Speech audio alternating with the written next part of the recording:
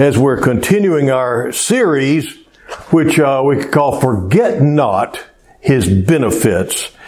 We're going to be reading from Psalm 103, verses 1 through 4.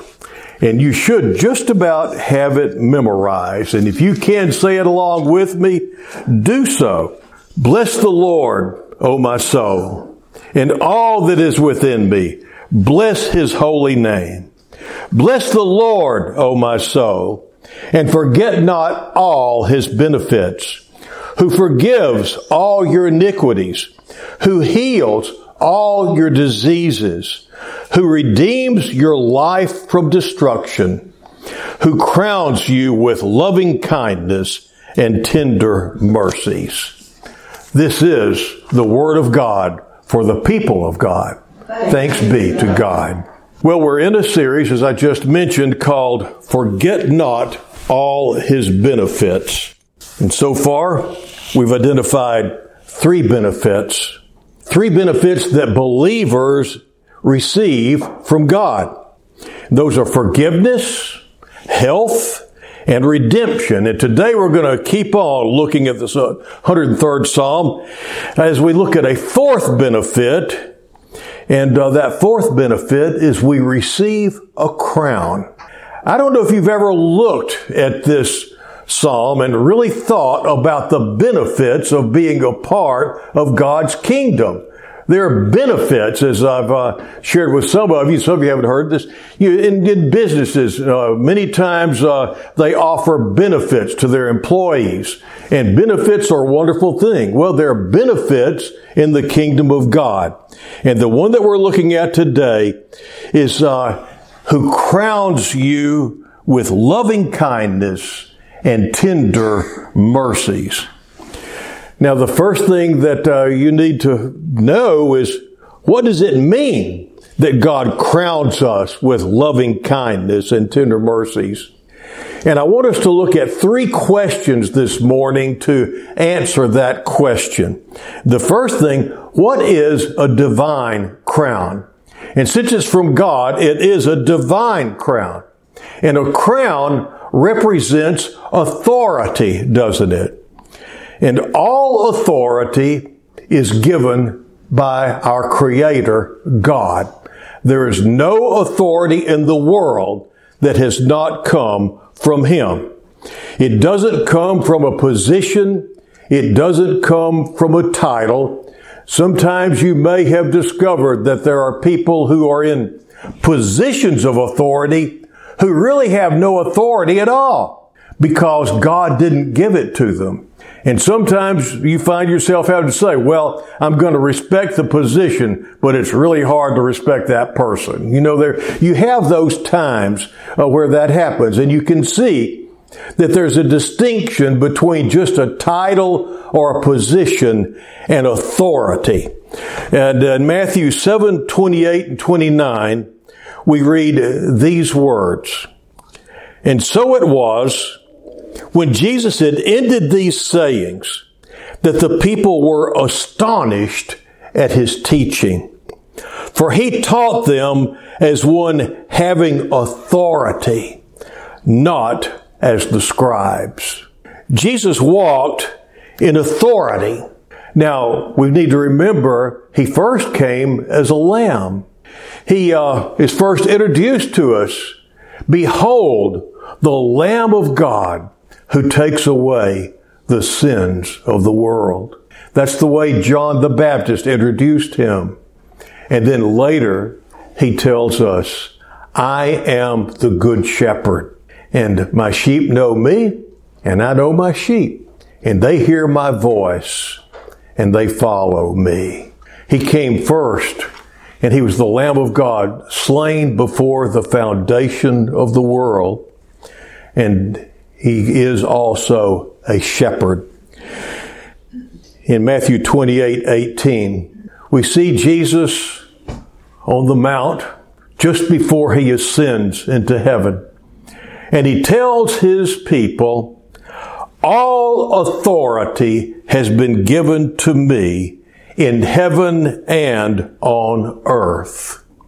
Go now and make disciples, baptizing them in the name of the Father and the Son and the Holy Spirit. And lo, I am with you always, even to the end of the earth. Jesus also says in John 13, 3-4, or he doesn't say, he shows us how to exercise our authority.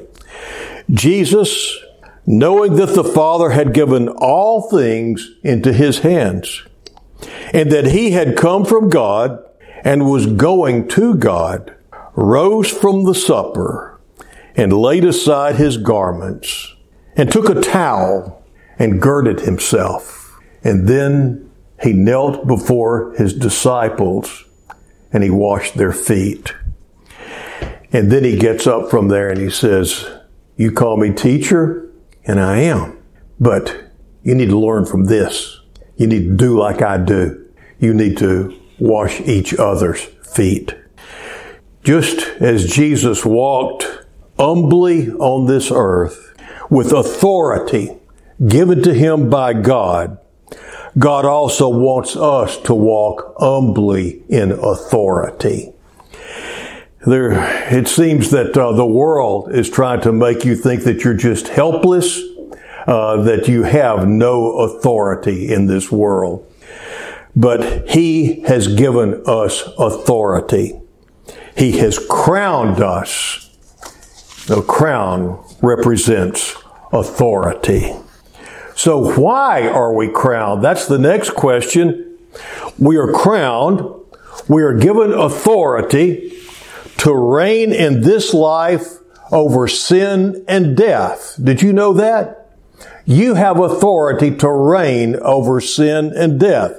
In Romans 5:21, Paul says, so that as sin reigned in death, so grace might reign through righteousness to eternal life through Jesus Christ our Lord.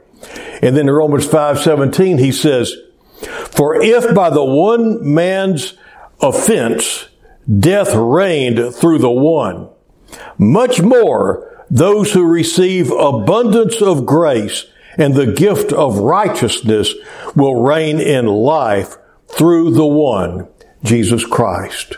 So we have been given authority through Jesus Christ. Sin and death reigned over us until grace came. That's the testimony in my life. I was ruled by sin and death, thinking I was a self-made man, thinking I was just hot stuff. And then I realized I was nothing. And I realized that I was being controlled by everybody around me, that I was trying to please several different groups of people, wearing different masks in each group that I was in. And I didn't even really know who I was until I came to the cross. And the Lord gave me the opportunity to be the real me, the me that He created me to be. And it seems like the real Joel has been emerging for many, many, many years now. But we receive a crown to reign over sin and death. I can remember one time in futility, back in the sinful era, really sinful era of my life, just sitting there thinking, why is it that everything I think is going to make life worth living is killing me? It kills brain cells. It kills relationships.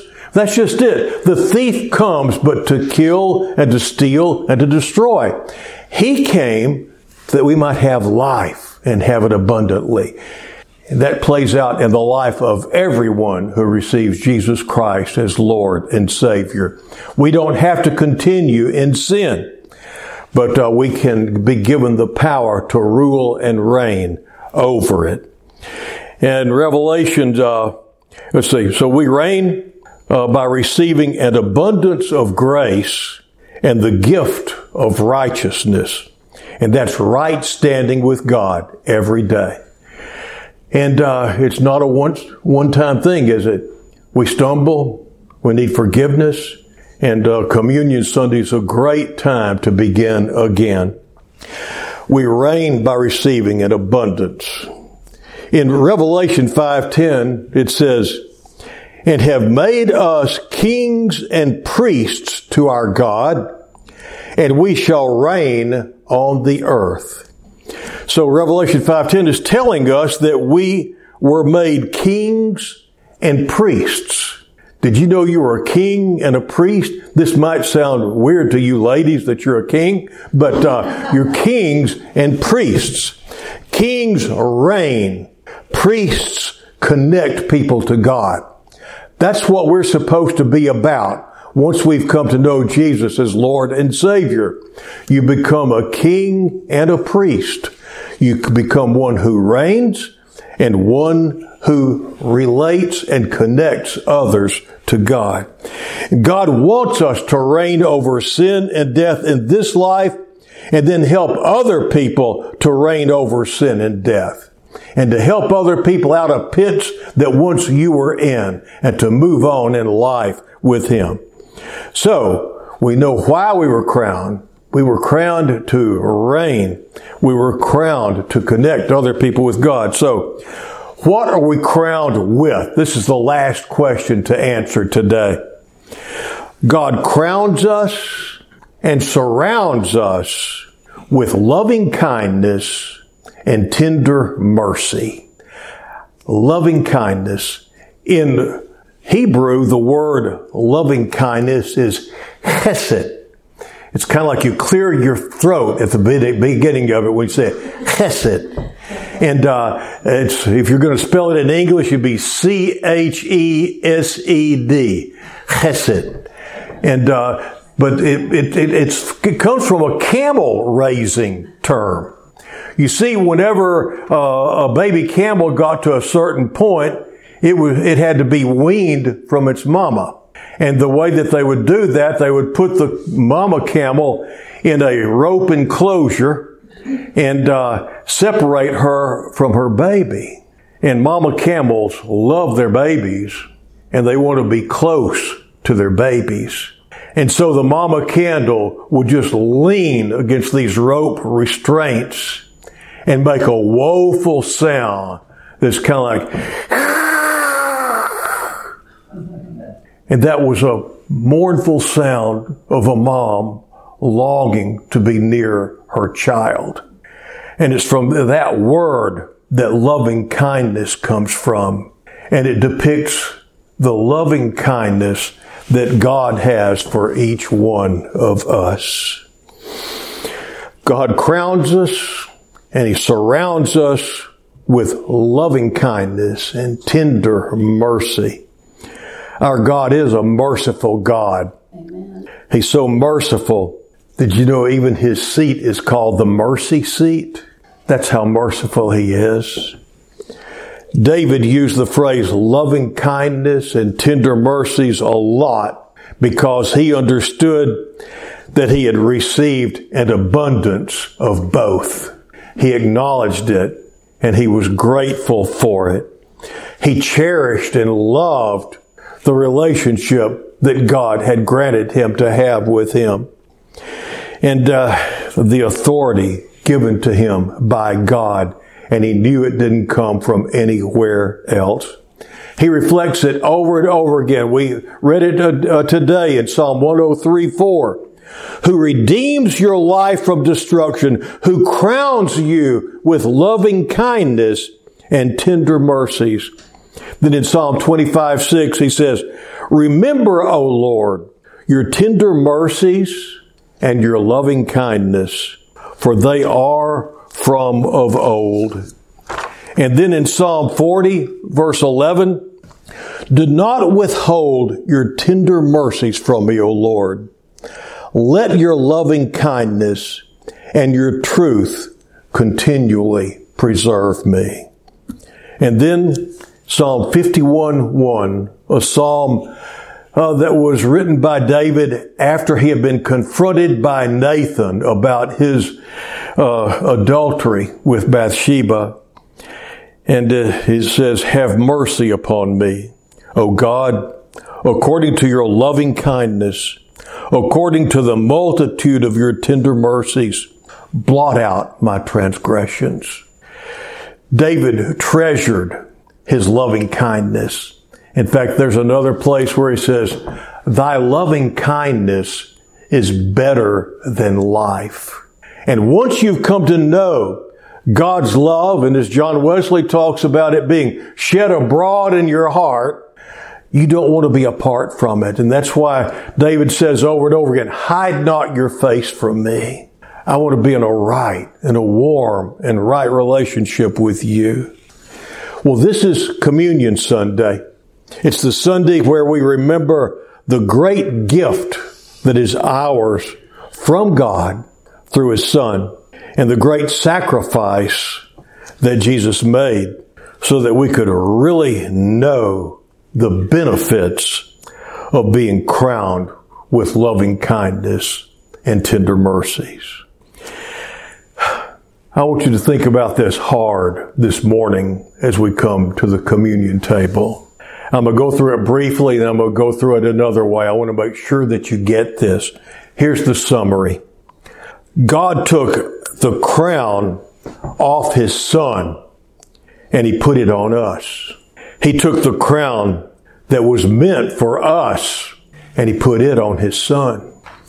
I want to read through Mark 15, 16 through 20. And as I read these words this morning, I pray that you will hear them as if it's the first time you have read it. And just picture it in your heart. And remember that this was for you. Then the soldiers led Him away into the hall called Praetorium. And they called together the whole garrison. And they clothed Him with purple. And they twisted a crown of thorns and put it on His head. And began to salute Him. Hail, King of the Jews! Then they struck Him on the head with a reed and spat on Him. And bowing the knee, they worshipped Him. And when they had mocked Him, they took the purple off Him and put His own clothes on Him and led Him out to crucify Him. God took the crown that was meant for us, which is that crown of thorns, and had it placed on Jesus' head. He wore our crown, and the soldiers beat it into His head. He took the crown of His Son and placed it on your head, a crown you don't deserve, a crown we could never earn. The only reason why He gives it to us is because of His loving kindness and His tender mercies. Let's look at John 3:16 through a little bit different filter this morning. For God so loved the world, He gave His only begotten Son. Do you see? Because of His loving kindness, because of His chesed, because He longed to be near His children that He had been separated from. For God so loved the world, because of God's loving kindness and tender mercies, He gave His only begotten Son, that whosoever believes in Him, that means whosoever trusts Him and believes the words that He says. And remember, He said, I am the way and the truth and the life, and no one comes to the Father but by me. There's no other way. To believe in Him is to believe that this is the only way. For God so loved the world that He gave His only begotten Son, that whosoever believeth in Him should not perish, but have eternal life. When Jesus hung on the cross, there was a moment when He cried out, Eloi, Eloi, sabachthani, which translated means, my God, why have you forsaken me? I think that it was at that moment that exchange of crowns took place. God took the crown from His Son, a crown of loving kindness and tender mercy, if you've walked and lived and loved in His tender mercy, and then it's taken from you, it would be like your very guts had been pulled out. And so Jesus cries out, he's been forsaken. The loving kindness and tender mercy is not there anymore, because God had removed it from him to give to you. In order to do that, he had to take your crown, the punishment, all the separation from God that came through our sin, and he placed it on his son's head. And in that moment, we were made whole if we will receive it. We're reminded every time we take communion that the crown we wear is not our own. It's been granted to us by God because of his loving kindness and tender mercy. And because of that, knowing we're not worthy of that crown, we should be trying to walk being worthy of his loving kindness and tender mercy, and showing that loving kindness and tender mercy to those around us. In the name of the Father, and the Son, and the Holy Spirit. Amen.